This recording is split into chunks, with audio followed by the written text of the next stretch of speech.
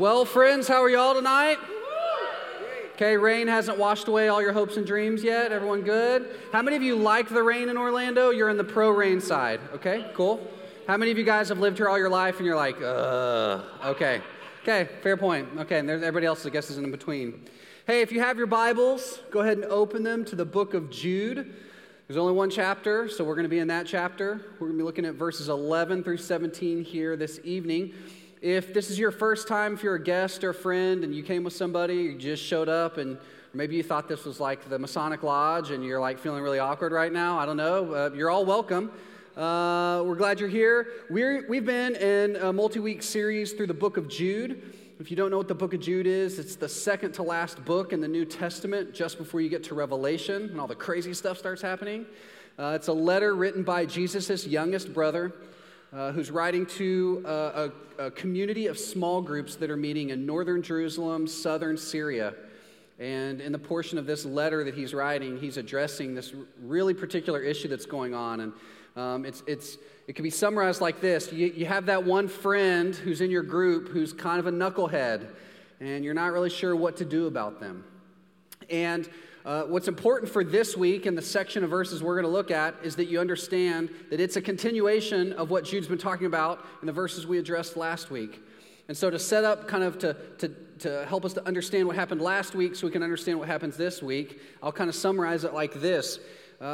Jude has been addressing people in the church. Maybe if you are in a small group Bible study, like a life group is what we have here. Maybe you're in one of those. If you've ever been in one of those and you have someone in that group who's just kind of a grumbler or a malcontent, someone who causes division, someone who causes disunity, here's how you know it. You're in the group and someone asks a question and people start talking. When it gets to that person, something inside you kind of dies a little bit. You're like, oh, not that person, right? You don't do anything visibly because that would be unchristian, but inside just a little bit, you're judging them. Like you're just like, oh my gosh, this is going to be the worst. Like this person's going to talk for 20 minutes and it's going to be circuitous and not to the point, right? If you ever get that feeling, this is what Jude is addressing, that whole dynamic right there. And last week, kind of what he was dealing with was some of these internal issues. It's the culmination of what's happening inside. Jude takes us into the psychology of the grumblers and the malcontents in our friend groups. And here's what he says. He says, these are people who are living according to their dreams. They're driven solely by following their dreams without God ever intervening. And so what's going on here is these are people who are living by their dreams and they're ending up in a nightmare. And so they're having a nightmare in their lives. And now because they're part of your life group, they're making your life group a nightmare. And that's what's going on. And just to give you something of kind of a parallel, we were having family movie night last Wednesday. And we were watching Voyage of the Dawn Treader, right? The C.S. Lewis adaptation. Okay, any fans of the C.S. Lewis Chronicles of Narnia series? Okay. So you guys know this. There's this really interesting part. If you don't know it, basically there's this group of heroes. They're on a pirate ship, and they travel around and live on a pirate ship, okay? But there's three of them in this particular scene. And in this scene, they're heading into the villain. The villain in the Voyage of the Dawn Treader is this green mist. And they're heading into this mist, and they don't know what's going to be inside, but they understand it's going to be bad. But these are like three tough dudes, and they're ready for battle. So they're kind of getting bolstered. They're doing the like pre-game thing where they're playing Drake, and they're just like, yeah, let's go, right? Or the equivalent of that in a C.S. Lewis film. But basically, this is what's happening. And they have this very interesting exchange. And there's three guys. There's a guy named Tavros, a guy named Edmund, and a guy named Caspian, who, by the way, is a prince. And they have this exchange here as they're heading into the green mist. Tavros says this, so what do you think is in there in the green mist? And Edmund says this, our worst nightmare. And Caspian says this, our darkest wishes. And then Tavros responds, pure evil. What do you think's in there? Our worst nightmare, our darkest wishes, pure evil. I found that to be really interesting because essentially what this dialogue is communicating is it's a series of parallel ideas. What they're going to find in this green mist is their darkest wishes, their darkest dreams, the thing that's on the core of their being, their selfishness.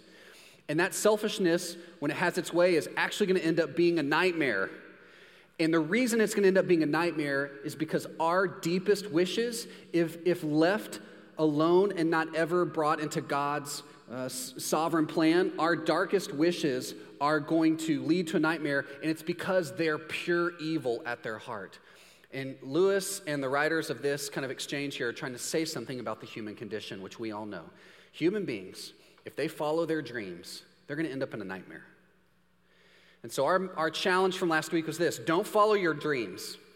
Sorry, Walt Disney, don't follow your dreams. Instead, follow Jesus, okay? The problem with these people in these life groups, the reason they become grumblers and malcontents is because they're really selfish. And they have a lot of good reasons for being selfish, but they're selfish.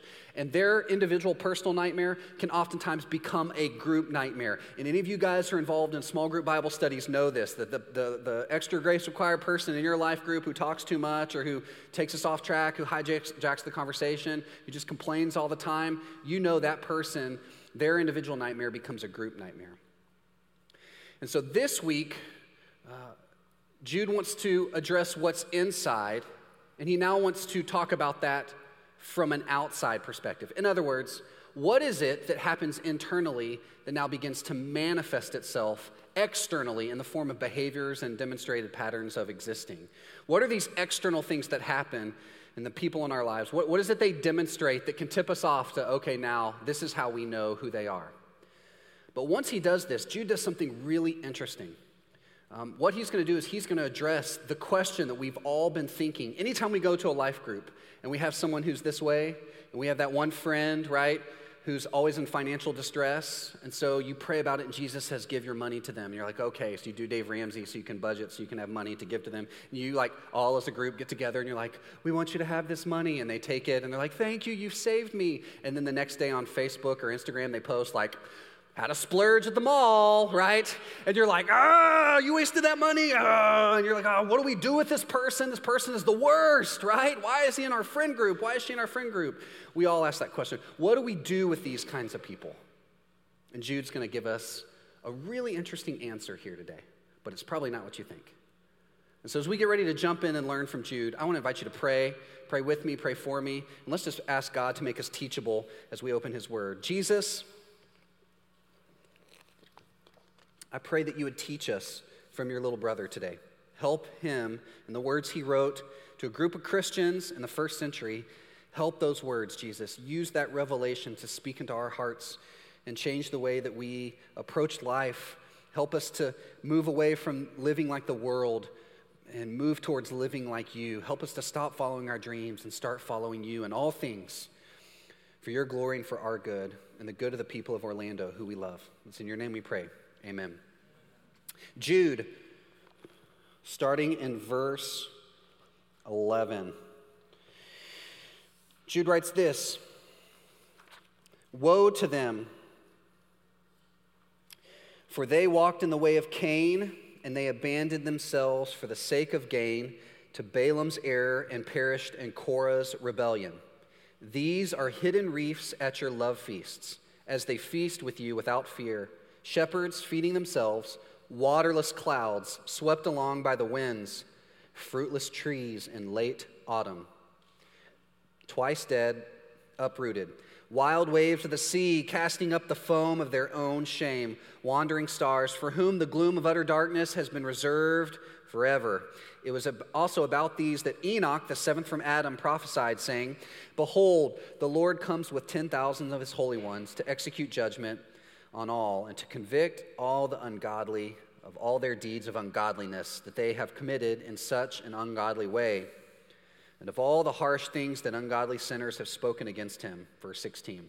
These are grumblers, malcontents, following their own sinful desires. They are loud-mouthed boasters, showing favoritism to gain advantage. Man, that is a lot of speech about these people. You can tell Jude just left his life group and like got on the phone with his friends. Is like, I got to tell you what just happened.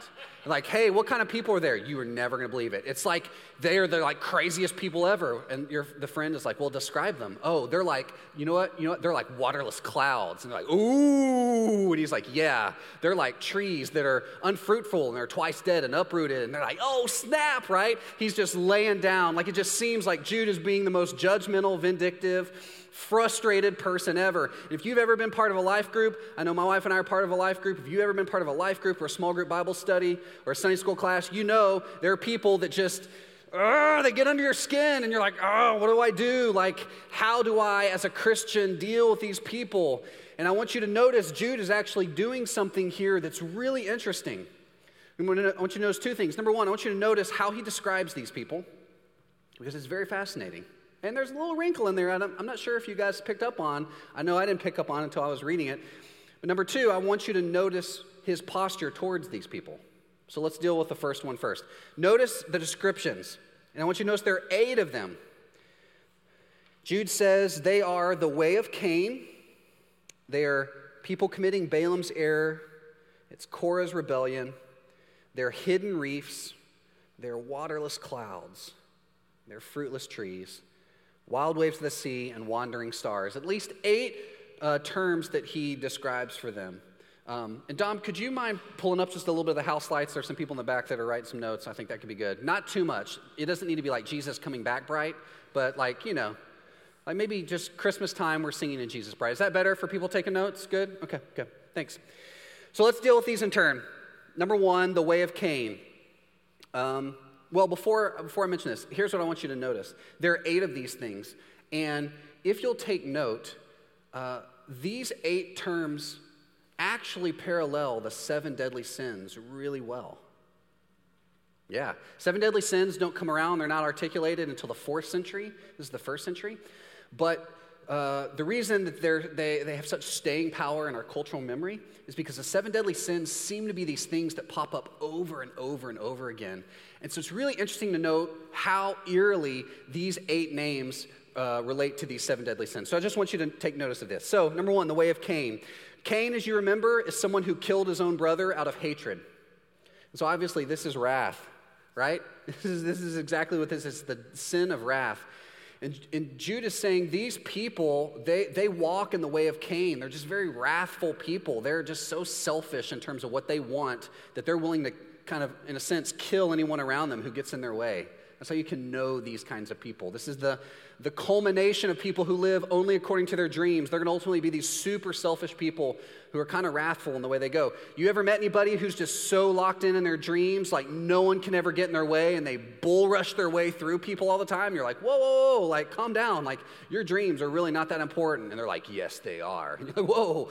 Like, oh my gosh, Satan, like he kind of inhabited your dreams there. This is a nightmare. Like this is crazy. Well, this is what Jude is saying. You can know people like this, and they demonstrate this sin of wrathfulness. Number 2, you have Balaam's error. Now, if you don't remember who Balaam is, he's a guy in the Old Testament who essentially was a priest or a minister, and he found a lucrative way to leverage his ministry for financial gain. Like he's like, these enemies come up to Balaam in the Old Testament, and they say, hey, listen, we know you're a holy man. Would you pronounce a curse over our enemies? And when you do that, like, then they'll be cursed, and then we can win in, like, battle. And Balaam goes, okay, I'll do that. Just pay me, drop a duffel bag here with money in it, and that'll be great. So they pay him money, and he goes and prays a curse over these people, and God turns it into a blessing. And he keeps doing this, and God keeps turning it into a blessing. And he's like, God, what are you doing? And he's like, let's walk this back, Balaam. Like, I've called you to be a pastor, and you're pronouncing curses on whole groups of people. That's generally not what I want pastors to do, right? This is generally not ministry. And so when Jude says these people are walking in Balaam's error, he's saying that they're people who are greedy. They're not only wrathful, they're greedy people. And you can notice this. Greed is something that manifests itself for people who are malcontents. The third thing is this, Korah's rebellion. What happened in Korah's rebellion? Well, Korah was a person, and you don't see this in the Old Testament, but you see it in one of the apocryphal books kind of the fan fiction books that are written of the time near the Bible. And in a book called First Clement, there's this guy, Korah, and he's supposed to be the person who leads one of the uprisings against Moses and Aaron. People of God get through the Red Sea, get to the other side, and they're like, yay, we made it to the other side, it's great. And then they get into the desert, they start grumbling, and some of the people are going, oh man, I wish we'd been in Egypt. We might have been in slavery, but it would have been comfortable, right? The person who starts to lead this rebellion against Moses is a man named Korah. And so the idea you get here is that this is a guy who is swelling with pride. This is the sin of pride. They're not only wrathful, they're not only greedy, but they're proud. Korah thinks he's bold enough to go against Moses, who's God's anointed, and says, yeah, you're not a good leader anymore. I should be leader. Right? This is the guy who's at work and like in his second week of work is going, I don't know about this boss guy. Like, he doesn't know what he's doing. Like, I should be boss here. And you're like, you literally worked here for a week. Like, what? Like, calm down, right? This is that person. And these people tend to operate this way. So the way of Cain, Balaam's error, Korah's rebellion. 4, hidden reefs at your love feasts. Now, what is this? As you know, a hidden reef, if you're sailing and you hit the reef, you're like, oh man, I didn't know this. It can damage your boat. But the term hidden reef can also have a double meaning. It can mean like a blister. And so a blister at a love feast just means it's that person who comes to the party who's just super obnoxious. You guys ever done this? You go to a dinner party and you sit down, there's really great food happening. Then there's the one guy who humble brags all the time. Right? Or maybe the one girl who can't stop talking about all these things, and like they backdoor their way into compliments about themselves. You know, you sit down and you're like, okay, cool, so how's everybody's week? Well, my week was good. And everyone kind of rolls their eyes and they do the whole like, oh, don't say it, don't anyone ask, don't anyone ask. Someone from the other end of the table is like, why was your week good? And everyone's like, oh, right? And everyone's like, I'm glad you asked. Like, I got this promotion and I was doing this thing. And man, I just had this great work. And this guy told me that I looked really good, or this girl told me I looked really good. And I was just, right? And they're just like all about themselves and they just dominate the conversation in an unhealthy, unhelpful way. This is what he's talking about. In the early communities, especially in the community he's speaking to, they would have these Lord's Supper feasts. And everybody would sit down. It was potluck style. People are putting the food down. And because they're Christians, right, they have to pray before they eat food because that's what the Bible says, right, about food eating. And so, they would all kind of wait to start in on the food. And this one guy, these one people would sit down and they would start eating all the food before prayer, before everybody sat down. Now, you can imagine in a socioeconomic stressed time, some people show up, they have a lot of money. They can bring, like, the meat, right? And other people who are a little bit thin on the budget, they're like, yeah, I'm going to bring water and maybe some bread, but it's like bread I borrowed from my neighbor, right? And that, everybody brings something, everybody gets something. Well, some people would sit down and they would think, because I brought the meat, because I think I'm the best, I'm just going to start eating it. And I'm going to eat a lot of it so that I leave like smaller pieces for everybody. Here's your other metaphor. You go out to a group meal at a restaurant and you decide to get the salad because it's cheap, and someone else orders the steak. And then he's like, let's split it equally, right? And you're like, what are you doing? I ordered the salad. It wasn't even a full salad. It was a half salad, right? It's like $3. Why am I paying $10 so you can eat steak? Oh my gosh, right? This is the people, the kind of people he's talking about here. And the sin here is the sin of gluttony. It's the people who just want more and more and more and more and more food. They can't handle it. They just got to have more.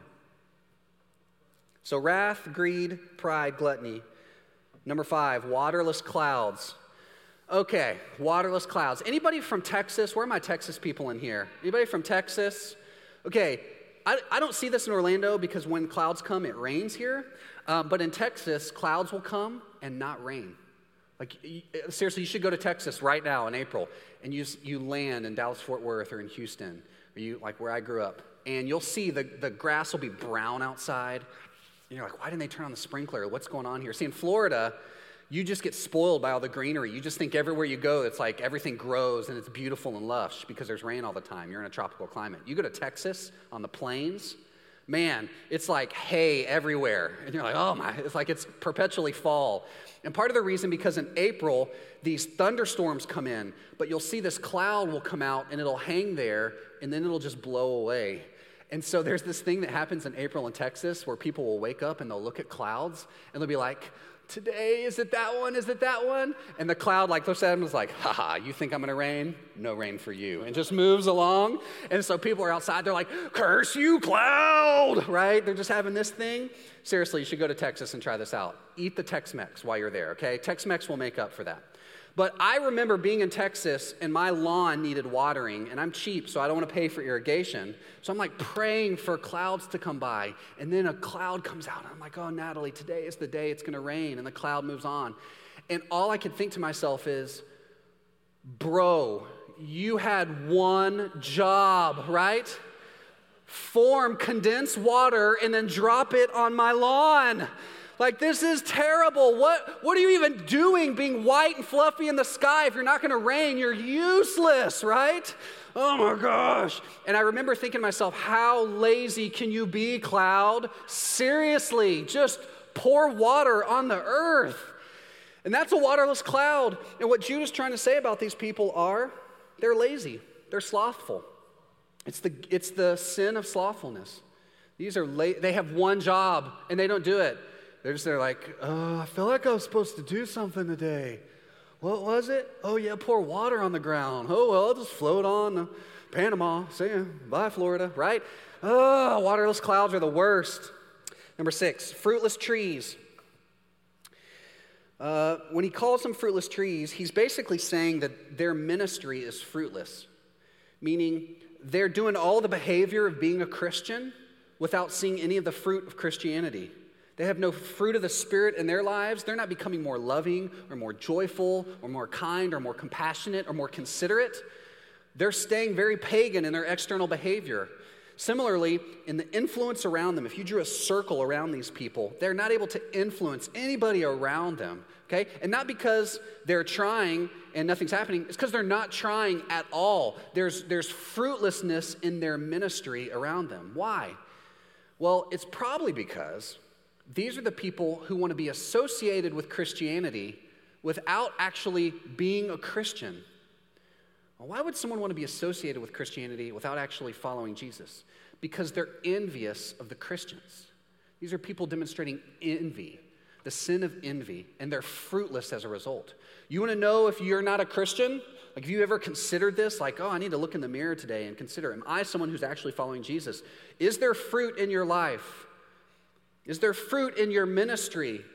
When you share the gospel with people at your office, when you take people out for lunch, when you knock on the door of your neighbor and ask if there's any way you can help, did people respond? Is there fruit in your life and in your ministry? If there's not, is it possible? I'm not saying there is or there isn't. Is it possible that the reason there's no fruit in your life or in your ministry is because you're not really a Christian? You're someone who hangs out with Christians and hopes by osmosis that somehow when you get to heaven, Jesus is going to go, well, you never believed in me, but come on in, right? Come on in. I'll sneak you in the back door, right? No, there's an envy situation here going on, and he's saying envy is not the way forward. Now, number 7 is the one that isn't really, number 7 and 8 aren't really connected. This is where the 7 deadly sins falls off. But number 7 is this, wild waves of the sea. Any of you guys ever been on a boat and there's wild waves of the sea? Anybody ever ridden on choppy water? Any people? Okay, just a few of you nautical kings and queens out here? Okay, right. You want to get from point A to point B on water, and you're like, okay, I'll start moving. The worst is when you're on a jet ski, right? You're like, all I want to do is just, right, just move across the water. But then all of a sudden that big yacht rolls by and like causes all these waves to happen, and you're like, and you're using twice the amount of gas to go half the amount of distance, right? It's incredibly inefficient to be on the water with choppy waves. And that's what Jude is saying. These people are like choppy water. It's unhelpful. It's inefficient for people to be around them. People can't get where they're going because they're constantly just hitting the choppiness of the wave. It's like talking to them is like constantly hitting a brick wall. Like, oh my gosh. Right. Number 8, wandering stars. There's kind of a double meaning here. If you can imagine at this time period, the way people traveled is that there's no light pollution. So they look up in the sky, and there's stars. And they're like, okay, there's Orion's belt, and here's the North Star, here's the Little Dipper, Big Dipper, okay. And they could follow those stars as a compass to get to where they're going. In fact, people might give directions if there was like Apple Maps or Google Maps at the time. It would be like, follow the North Star for 12 miles. And you're like, okay, cool. And so you look on it, you're like, is that the North Star or the South Star? I can't tell. Google Maps is telling me to keep going, so I trust them, right? If it's Apple Maps, you're like, Apple Maps doesn't know, right? Apple Maps is the worst. No offense, Apple Maps, I love you. Please don't stop my Siri from working, but I'm just telling you, you're not as good as Google Maps. Anyway, but that's the whole thing. They're following these stars, and the stars are trying to tell them where to go. And so if a star is wandering, I remember one time I was out when I was in Boy Scouts, and we were trying to, navigate by following stars. And I was following one time a star, and I was like, I think we should go in this direction. I had no idea, but I was like, I'll try to follow the star and see where it gets me. So I'm like in the forest, trees are hitting me in the face, and I noticed the star starts moving and moves over, and I was like, oh my gosh, like, oh no, did I suddenly go through a marijuana field, and now things are off? I don't know what's happening here. And I realized it was a plane flying by. It had been holding position, and then it started maybe a helicopter or something with a light on it. And I was like, this is incredibly scary and unhelpful. And this is what Jude is saying on one level. Wandering stars are unhelpful for your direction. But there's a second meaning here. The term could be a wandering star or a fallen star. And in the Old Testament, the Old Testament authors talk about a star, a morning star that falls to earth or falls from heaven. And that morning star becomes the devil, becomes Satan. That Satan is like this morning star who falls to earth. And if you remember, the reason why Satan fell is because of the last deadly sin here, which is someone who lusts for power. Someone who lusts for power. And so it's really interesting. Jude has now kind of talked about something like these 7 deadly sins. He's used all these names to talk about these people.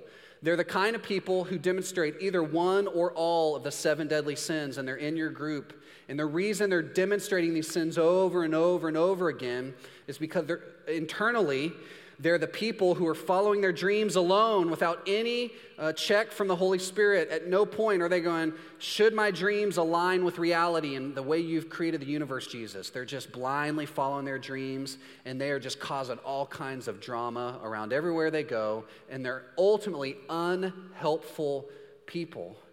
And so we have to ask ourselves this question, and that is, what should be our posture towards these people?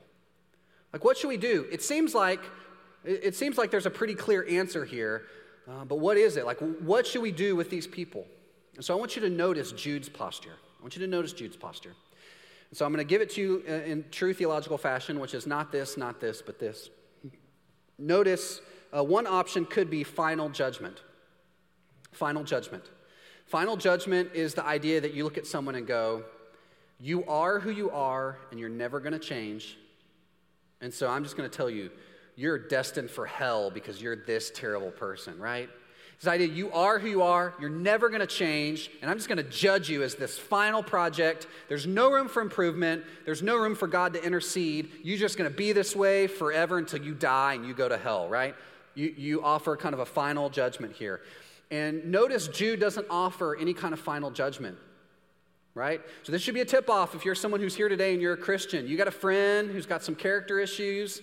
The approach that we should take as believers is not one where we just go, that person, he's a waterless cloud, and he'll always be a waterless cloud until he dies and goes to cloud hell, right? Stop raining on the earth. Okay, destined for hell, right? There is no destiny here. There's no, I know that because of your behavior, you're never going to change, right? That's not what Jude says here. Christians are not people who offer final judgment, because final judgment is something that gets offered by God.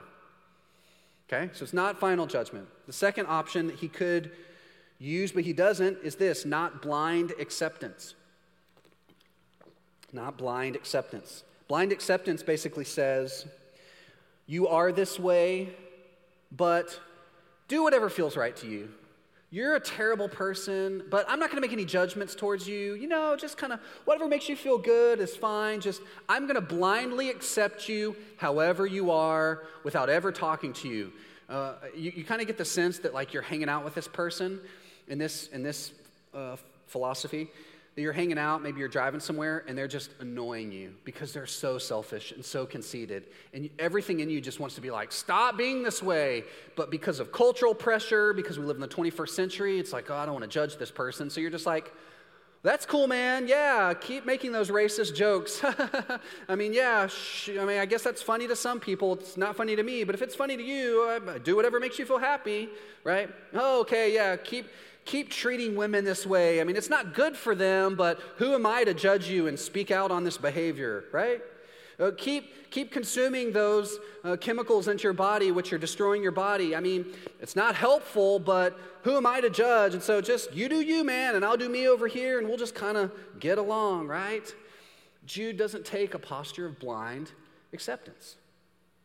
And he doesn't take a posture of final judgment. Jude actually uses a very particular word here at the very beginning of this section. Look in verse 11. He says this, woe to them. Woe to them. Now we hear that, and I think if you grew up in church, you think woe is a negative word, like whoa.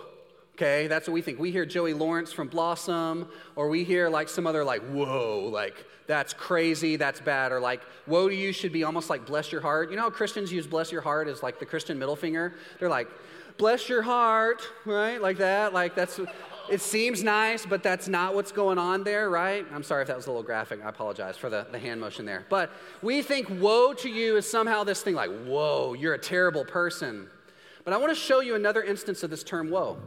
In Matthew 13, Jesus is talking, and he's talking about the end times. And he says this, but when you see the abomination of desolation standing where he ought not to be, let the reader understand. Let those who are in Judea flee to the mountains. Let the one who is on the housetop not go down, nor enter his house to take anything out. And let the one who is in the field not turn back and take his clothes.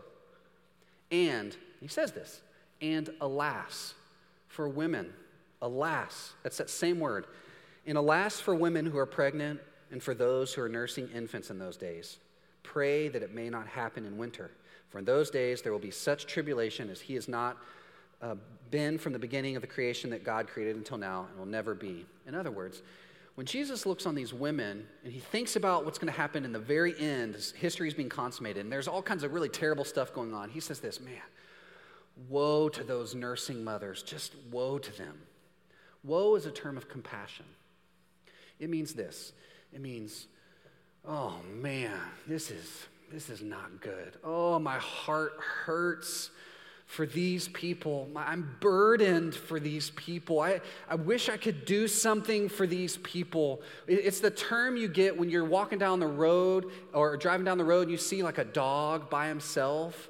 That's those of you who are dog people, and there's no owner, and you're just like, oh, woe to that dog, right? Like, oh, you know, if he didn't have rabies, I would take him into my home right now, right? Like, or, you know, you watch the Compassion International, like, you guys all remember the Compassion International commercials? Y'all ever seen these? I recognize I just said commercial, and all the cord cutters in here were like, what are commercials? Like, I've never seen one of those. That sounds like a unicorn.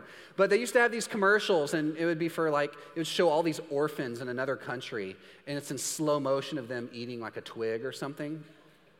And then there'd be, like, this British voiceover where it's like, isn't it sad? People in other countries have to eat twigs. But if you give money, those people won't eat twigs. They'll eat steak, right? That was always the pitch. And you're just like, oh my gosh. Or like the Sarah McLachlan commercial about the puppies, right? There's like all these cute dogs in there, and they're playing like in the arms of an angel. And it's just like so sad. And they're like, these puppies live in another country, and all they eat is twigs. But if you give money, we'll give them puppy chow, right? And you're like, oh, I want to adopt these puppies, right? You guys just, that feeling you're feeling right now, that's called woe. That's woe. It's just, it's from the bowels of your soul. You just have this compassion. And what Jude is saying is, we should have compassion on these people. Woe to them. Woe to them. May mercy be on them. May God be merciful towards them. May we be merciful towards them. And so what Jude offers instead is not final judgment and not blind acceptance, but perceptive compassion. Perceptive compassion. What perceptive compassion says, this is different than just, I want to say it's different than cultural compassion, right? We can kind of feign compassion in our culture about these things. Oh, we need to have compassion on this group that's oppressed, and we need to have compassion on this. But it's really humanitarian compassion. It's because they're humans, we should care about them, but it doesn't really go very deep. We're talking about like a supernatural compassion for people who are, it's the compassion of someone who's created all of these beings and desperately wants to have them back in his grips, but they're running away from him. It's his father who's chasing after a wayward son or a wayward daughter. It's that kind of compassion. It's a perceptive compassion. It says this, "You are currently this way, and I love you. But I also want you to know that Jesus has a better way for you.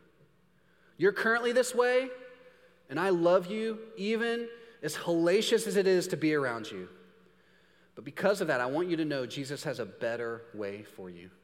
It's the disposition of that prodigal father calling after the prodigal son or the prodigal daughter and beckoning them home. It says, come home. It says, as Jesus says, come as you are, but don't stay as you are. Come as you are, but don't stay as you are. So here's my question. If this is the way that Jude demonstrates or postures himself towards these people, and we're very clear, right? These are horrible people. We've been very clear about just their faults and their sins and what's going on. If this is the way Jude responds and postures himself towards these kind of people, then how do we as believers begin to demonstrate that same type of compassion towards our friends, people who we come into contact with? Maybe that coworker you work with who no one else likes. Maybe that person in your life group. Maybe that person in your family. Maybe that person in your apartment complex, right? How do we posture ourselves towards this? So I want to give you 3 things we can remember. 3 things we can remember. Number 1, I want you to remember that Jesus as Lord is the outcome. If you're thinking about having a conversation and interacting with this person who's difficult to love, I want you to remember that Jesus as Lord is the outcome. The outcome isn't that you fix this person. The outcome isn't that you walk away perceived as the victorious one in this logical conversation, this debate you're going to have. It's not that you somehow have a breakthrough in a psychology type situation. No, the goal of any of your conversations, any of your interactions, is that Jesus is magnified as Lord. And I would even say this. If you're going to sit down with a person like this, let's just say this. There's a person in your life group, and maybe you're not the life group leader. Maybe you're just someone who maybe has chemistry with this person, and you think, they probably won't listen to the life group leader, but they'll listen to me, right? It's a difficult person, but I seem to have some kind of way of talking with them, right? You just kind of, some people you just have chemistry with. You're like, hold on, I got this, right? You're sitting down for coffee and you're trying to have a conversation. The way I would recommend you frame the conversation is, listen, I love you. I love you just as you are. But because I love you as a friend, I think I need to say some things to you, and I'm hoping you'll hear this in love. But before I ever say anything, here's what I want you to know. I believe Jesus is Lord.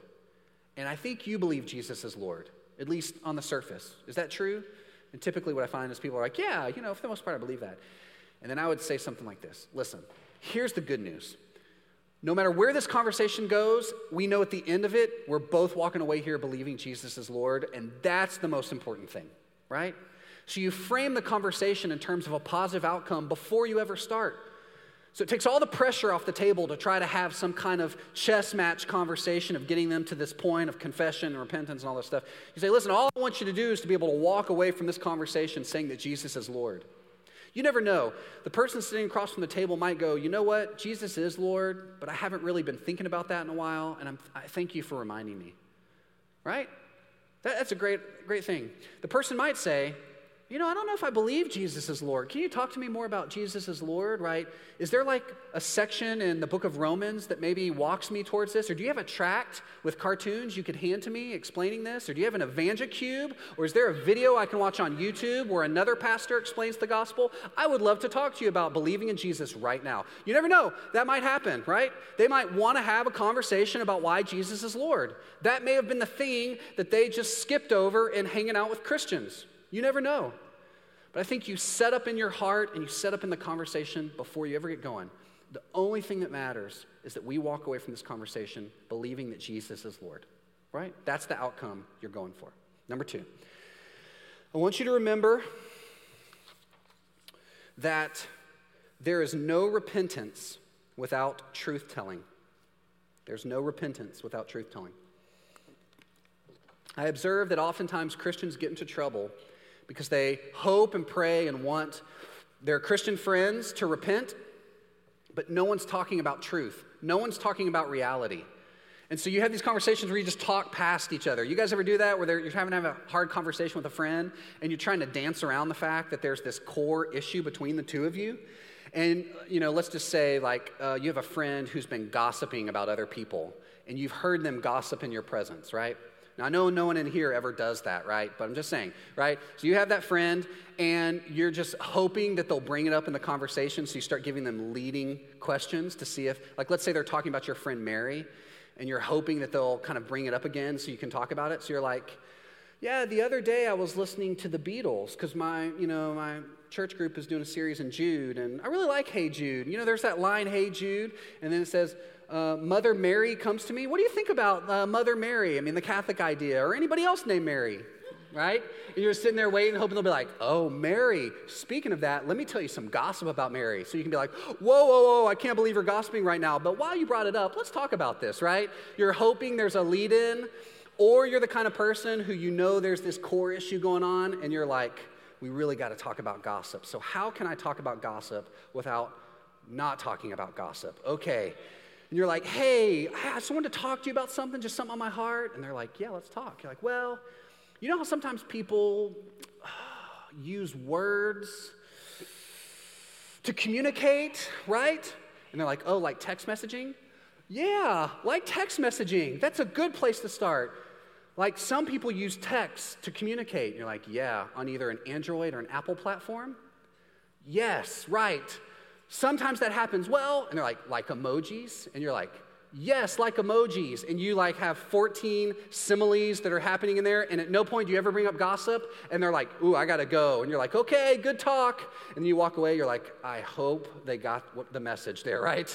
I really hope they understood that I wanted to talk to them about gossip so that they'll repent and change their ways, right? You're going home, you're praying in the car, Jesus, by the Holy Spirit, would you just give unction to my words as we talked about emojis and bitmojis and help them to just connect the dots to gossip, which is what I really wanted to talk about, right? We do this all the time. I see Christians do this all the time. Why? Because conflict is challenging. And it's difficult. It's hard to talk to this person you love and kind of slap them in the face with this truth. But here's the thing. Without truth, there's no opportunity for repentance.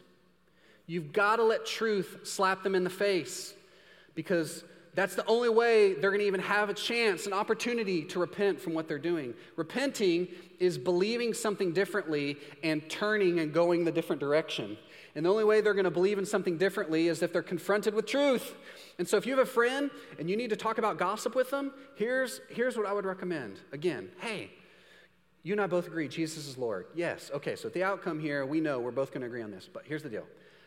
I just, because I love you, I feel like I need to bring this to your attention. And use specific instances. Don't just be like, I feel like you're gossipy. And they're like, well, because that's going to make them defensive. Like, well, when do you see me gossip? I don't know. I just kind of sense in my spirit that you're gossipy. The Holy Spirit told me. Do you agree? And they're like, no, I want data points. So give them data points. Hey, a couple weeks ago, this conversation was being had. Mary said this. You said this. And then afterwards, we were leaving, and I heard you call somebody and start talking about Mary. And that person wasn't involved in the conversation with you and Mary. That person had no reason to know this about Mary. And you just talked about her. And I just got to tell you, sister, that's gossip. And because I love you and I want Jesus' best for your life, I need to put that ball in your court and let you deal with it. You can be mad at me. You can be whatever reaction you want. But I need to be a truth teller in this moment, right?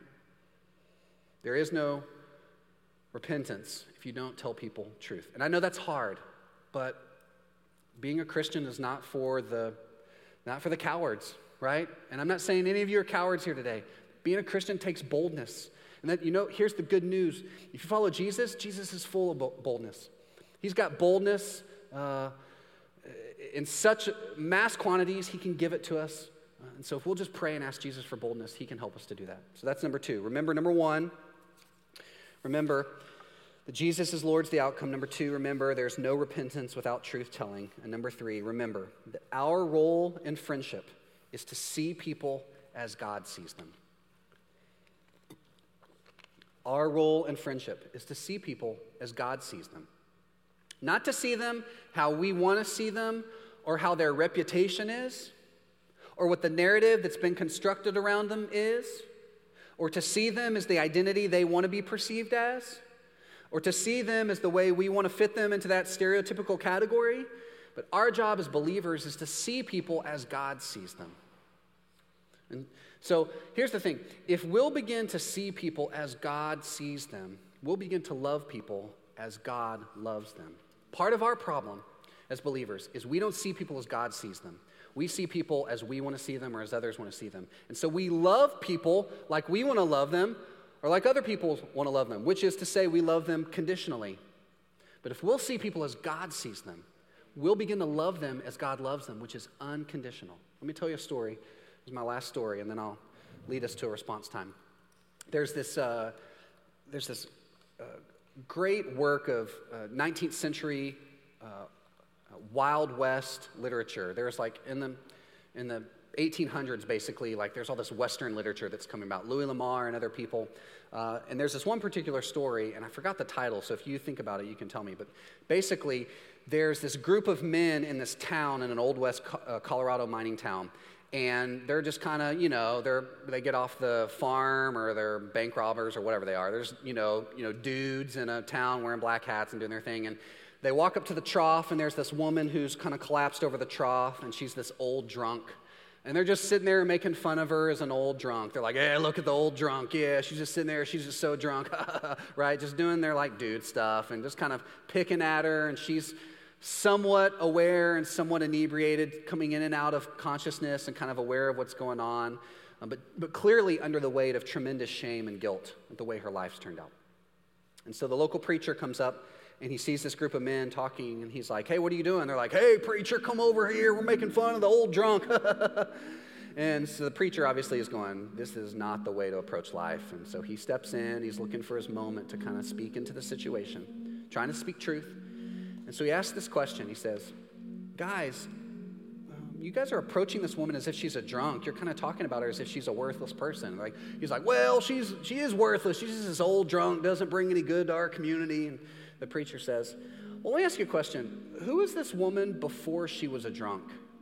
And so, they all get together and they're like, who was she? Do you know? I don't know. Can you Google search that? I don't know. I haven't seen her Wikipedia page. I don't know, right? So they get back to, this obviously doesn't happen because Wikipedia is not invented in the 1800s, but just in the way I'm telling it, this is what happens. They get back together and they go, oh, yeah, she was a prostitute. Yeah, before she was a drunk, she was a prostitute. That old prostitute, man, so worthless. Oh, just giving herself to all these men. Oh, can you believe she's a part of our town? They're just kind of going on and just complete judgment of this woman's life. And so the preacher kind of thinks about it, waits for his time to speak truth, and he asks the follow-up question. He says, well, before she was a prostitute, what was she? And one of them thinks and says, well, I guess she was a little girl. And he said, you know what? That's the way God sees her. And so my encouragement to you is to stop seeing her as the drunk, as the prostitute, but as the little girl who's scared and doesn't know where to go. The way we're going to love people like God loves them is when we begin to see them as God sees them. Everybody you meet, whether your coworker, that hard to deal with person in your life group, that neighbor, that person you see out and about, that just gets under your skin a little bit. When God looks at them, he sees his creation, who's lost and in need of returning, who's in constant need of salvation. No matter whether they're Christian or not, they constantly need more and more grace from the loving Father. And if you'll begin to see them as God sees them, you'll begin to love them the way that God loves them. Let's pray. Jesus, I pray for my friends here today, and I pray for myself. God, I'm so given to making snap judgments and for locking people into this trajectory that I tend to see them on as if the way I see things is the best way. God, I pray for all of us that we would begin to see people for how you see them, and that our hearts would break for them the way your heart breaks for them. And that, Lord, we might love our brothers and our sisters our human brothers and sisters who are in Orlando who may not be following you. Or maybe they're following you, but in a crooked way. Or maybe they're following you, but they're a little bit hesitant. Or maybe they're just not sure what they're doing. Lord, I pray that you would teach us to have just a prescient compassion, just a really perceptive compassion towards them. That we might also, you might fill us with boldness to be truth tellers, to build relationships with them, to win favor with them so that we can love them and we can speak truth, so that we can minister in the way that Jesus ministers, which is to invite them to come as they are, but to also love them enough to not let them stay where they are. Because Jesus, you have so much more for them. Would you make us to ministers in the city of Orlando, in our jobs, in our life groups, in our community, in our neighborhoods, in our apartment complexes, and everywhere you send us for your glory, for our good, for the good of the people of Orlando who you love. It's in your name we pray. Amen. I want to invite you to stand if you're able. We're going to have a response time. This is our way of just trying to think about what God's doing as He's working in us. The time for us just to process internally kind of the message of Jude and what Jude's trying to teach us, what Jesus is speaking to us through Jude. There's 3 ways you can respond. Number 1, we'll have a team down front of our staff, a couple of guys and a couple of girls. Guys are available to pray with guys, and girls are available to pray with girls. If you have a need and you just need someone to pray with you right now today, we want to make sure we're here for you. We'll be down front. Won't be mic'd. No one will hear it. Dom will dim the lights a little bit so that no one sees you. And everyone in here is just kind of cool with people moving around. And so everyone will be cool. There'll be no judgment going on. So if you need to pray with people, we're down here. If you need to just process where you are, we'll encourage you to just process where you are. Maybe God's just filled your heart with a need to sing back to Him. And so we want to give you a song to sing. The song we're singing is a great song playing on the theme of the prodigal son returning home, and it's the reckless love of God. And so I want to invite you, if you know it, to sing. If you don't know it, feel free to sing away as well. Let's all make a joyful noise to the Lord one way or the other, whether we're singing or praying or thinking. So however you need to respond right now. And then at the end of the song, I'll come back up and lead us in our hug and praise.